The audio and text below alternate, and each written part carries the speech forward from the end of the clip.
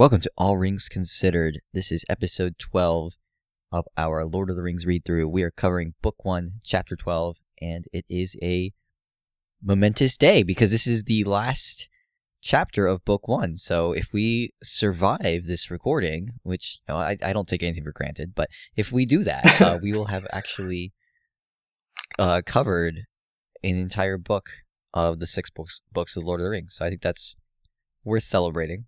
Congratulations. You can tell I like to find things that, like, I celebrated chapter 10 because it's just 10 episodes in. I celebrate 2 episodes later because now we finished a book. So I'm just going to have to find reasons to celebrate basically each chapter we do. But let me tell you, Pep, one thing I'm not celebrating. What's that? This chapter. I don't like boy. this chapter. Well, that's harsh. Okay. I don't dislike it. I just don't think it's anything particularly special. And I know that's a bit of a hot take among readers of this book. So I'm interested to get into this because I know you disagree with me on this. You're a big fan. Yeah, absolutely. Big fan. Of chapter 12. So I actually can't get through chapter 12 without crying. This is the only chapter of any book that I cry at every single time. You big baby. No, but we actually need to name the chapter and give a summary of it. So this is, again, Book 1, Chapter 12, Flight to the Ford.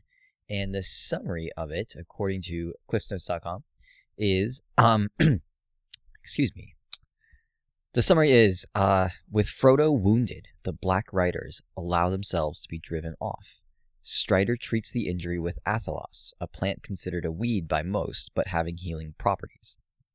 He knows that Frodo must be taken to Rivendell as quickly as possible, because the blade which injured him carries an evil enchantment that only Elrond can dispel, but they still have 2 weeks to travel.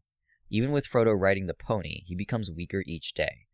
Finally, they return to the road, where they meet Glorfindel, an elf lord sent to search for them. As they approach the ford of Bruinen at the boundary of Rivendell, 5 riders appear close behind them, while 4 others try to cut off Frodo's escape. Frodo passes the ford barely ahead of the 9. They call out for his surrender, and he feels the compulsion of their wills against his own. Nevertheless, he defies them, and they urge their horses into the water. A magical flood rises against this invasion of Elrond's territory, and Frodo watches as it carries the riders away, even as he falls into unconsciousness. So, yeah. Pip, talk to me, make your case. Why should I care about this chapter when, to me, it's just kind of not that interesting? It's just sort of getting us from Weathertop to Rivendell. Yeah, so I think in the broadest stroke, this chapter for me condenses the feeling of this whole book. Book 1, it is being hunted. I feel the being hunted, being pursued by the Black Riders. I think it just condenses all of that into a chapter, and then at the very end has this, very powerful confrontation with Frodo and the Black Riders. Yeah, I'll give you that. The hunted feeling is definitely here. I'm with you there. I got some more things to say about the chapter before we get to that final confrontation, but I feel like really a lot of this chapter is just this really condensed feeling, and then you get this big payoff at the end. So I understand actually the kind of the criticism you're talking about, and others may have for Tolkien being Tolkien, in a way sort of just it's them going up and down, but I don't know, I like it as a setup for this payoff at the end. Just for context for our listeners, sorry, I had mentioned to you, Pip, before that this is one of those chapters where I think some of his bad habits come out, where it's just a little too much traveling without enough character to it. But it is there. I don't want to sound too harsh because I think it comes out, the bad habits come out a little bit, but it's not lacking in quality here. I think it does have that feeling of being hunted pretty well. What I actually really like about the chapter is the atmosphere of the landscape. We've talked about this so far in Book 1. We've talked about the going from this Celtic and Roman Britain landscape, and really what would have therefore must have been an Anglo-Saxon landscape, a medieval Anglo-Saxon landscape, and that book one's filled with that. So you have this sort of moors and hills and downs and ruins all around, and it feels very much like the edge of the world, and you're in the wilderness, nowhere near anything relevant to civilization. What towns there are seem pretty small. Something like Bree seems like a very small, out-of-the-way place. Mm-hmm. This chapter does a good job with that feeling, I think. And, I mean, with them traveling through the hills that have ruins throughout. Or one of my favorite little bits where they... It's described that they go into a long valley. And Tolkien says it's narrow but deeply cloven, dark and silent. Trees with old and twisted roots hung over cliffs and piled up behind into mounting slopes of pine wood. And you're just really feeling that edge of the world, middle of nowhere feeling. We've talked about that in previous chapters, but it continues here. And it's a fitting place to sort of end book one, given that that's been book one's atmosphere. This chapter does do a good job of bringing that to a bit of a close. Yeah, absolutely. And I've got some more praise for just the prose in this chapter. One thing I think this chapter does very well, which is something I think Tolkien is the master of. I think Tolkien is the master of ending a paragraph. So often he has these, and I've got some examples. So I'll just read a couple ends of paragraphs. Strider ordered them to pick up and lay him near the fire, and then he disappeared. That was now a good while ago. End paragraph. Or this is Frodo thinking to himself, he bitterly regretted his foolishness and reproached himself for weakness of will, for he now perceived that in putting on the ring he obeyed not his own desire but the commanding wish of his enemies. He wondered if he could remain maimed for life, and how they would manage to continue the journey. He felt too weak to stand. Just like, end paragraph. And then just one last one. Strider seemed to be getting anxious. They were nearly 10 days out from Weathertop, and their stock provisions was beginning to run low. It went on raining. End of paragraph. And I feel like, and actually I could cheat a little bit and draw from the Silmarillion. There's some really great ones there.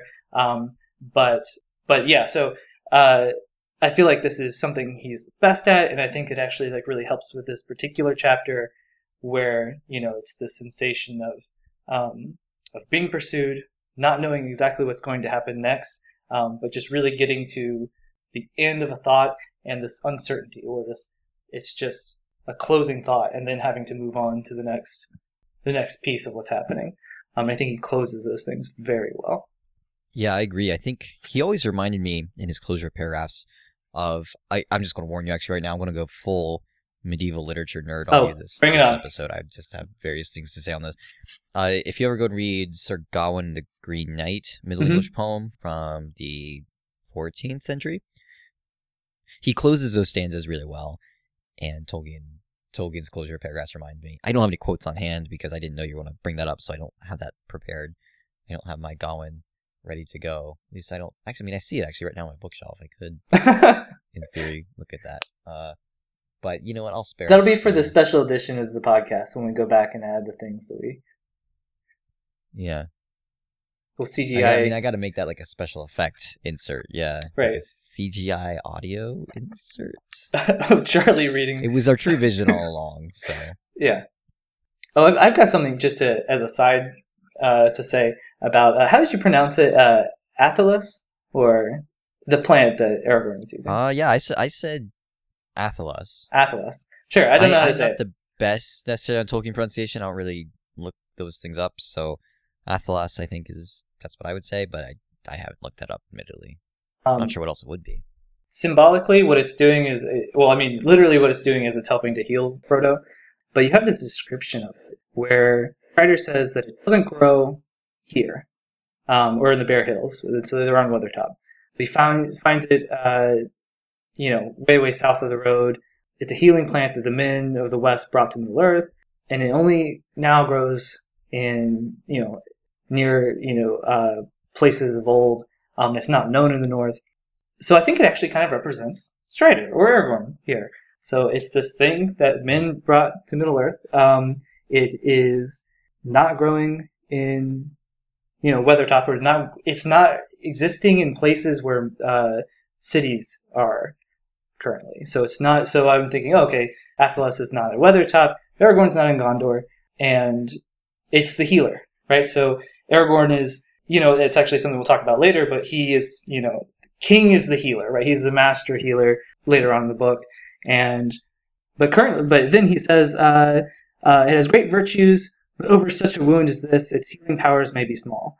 It actually does help, but it's also Strider doubts himself right now. And so he's like, he's doubting this healing plant that you could reasonably say kind of like has a parallels with him. And so it's him doubting himself. I just thought, that's kind of neat. Oh, and then, the last thing I'll say about this plant is that they're at the Wikipedia page, or the Lord of the Rings wiki page. There's a really funny description of it, which is Aragorn uses Athelas to pain of Frodo's wounds after he's stabbed by a mortal blade at Weathertop. After the Battle of Pelennor Fields, Aragorn uses Athelas in the House of Healing to revive Faramir, Lady Eowyn, and the Hobbit Merry, who are all under the shadow of the Black Breath. And the last line is, men of Gondor use an infusion of Athelas for headaches. I find it really funny. The Black Breath, headaches. It's all the same thing. Let's move on. We actually need to start thinking, though, about getting to the end here. So let me say one more medieval literature nerd thing, and then let's talk about the confrontation at the end. So my one last thing I want to note here is that I feel like there's a good bit of Beowulf parallels in this chapter.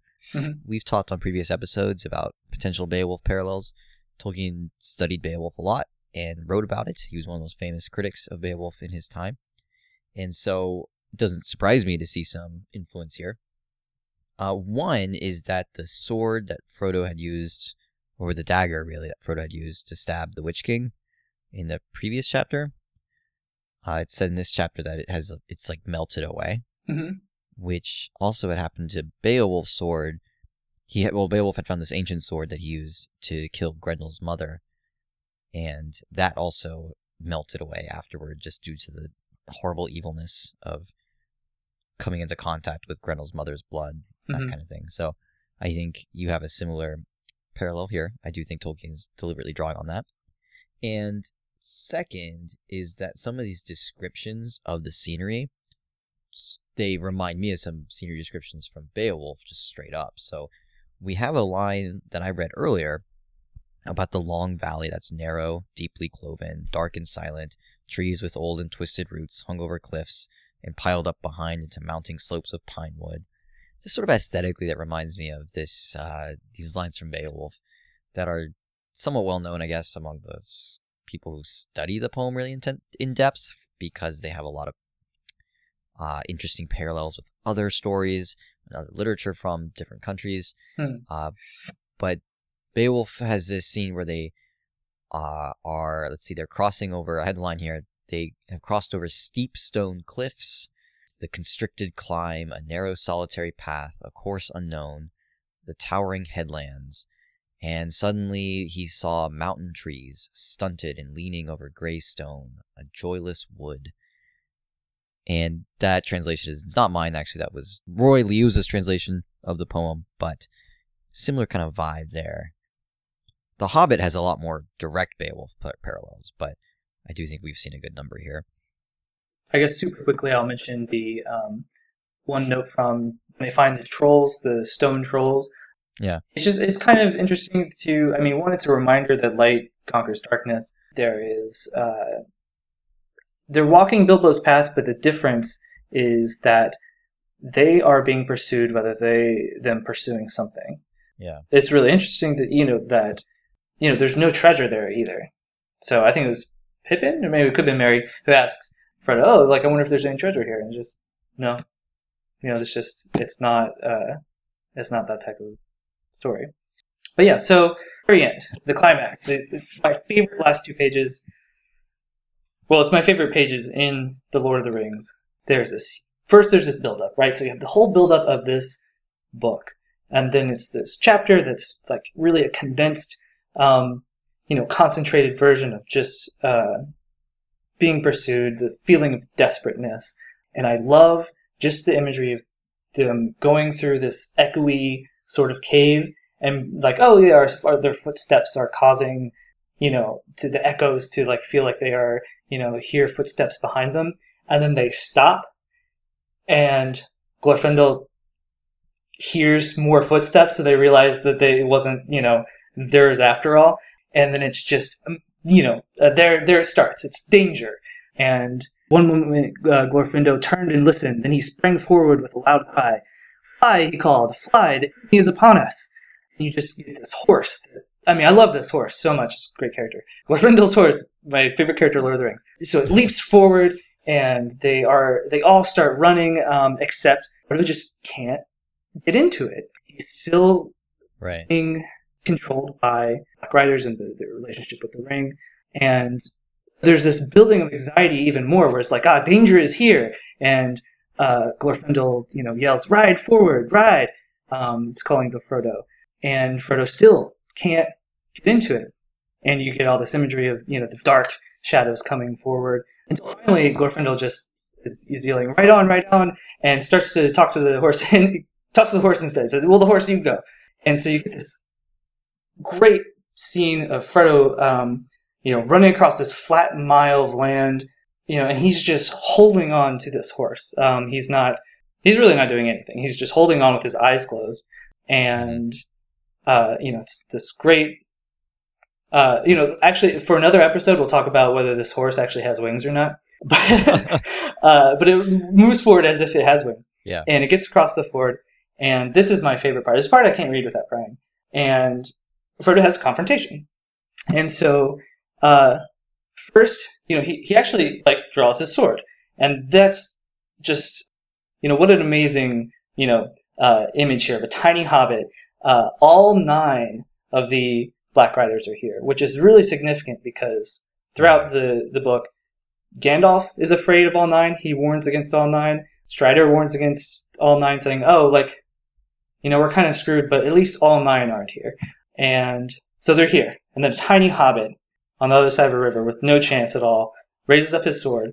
And actually first he's crying, "Go back." And he says, "Go back to Mordor." And then again he says, "Go back," he whispered. And so his commands he's not even challenging them. He's just asking them, stop. Please stop. Right. So he's not really addressing the evil. He's just wishing that it wasn't there. And then they call back to him. They ask, they call for the ring. And this is my favorite line, the whole book.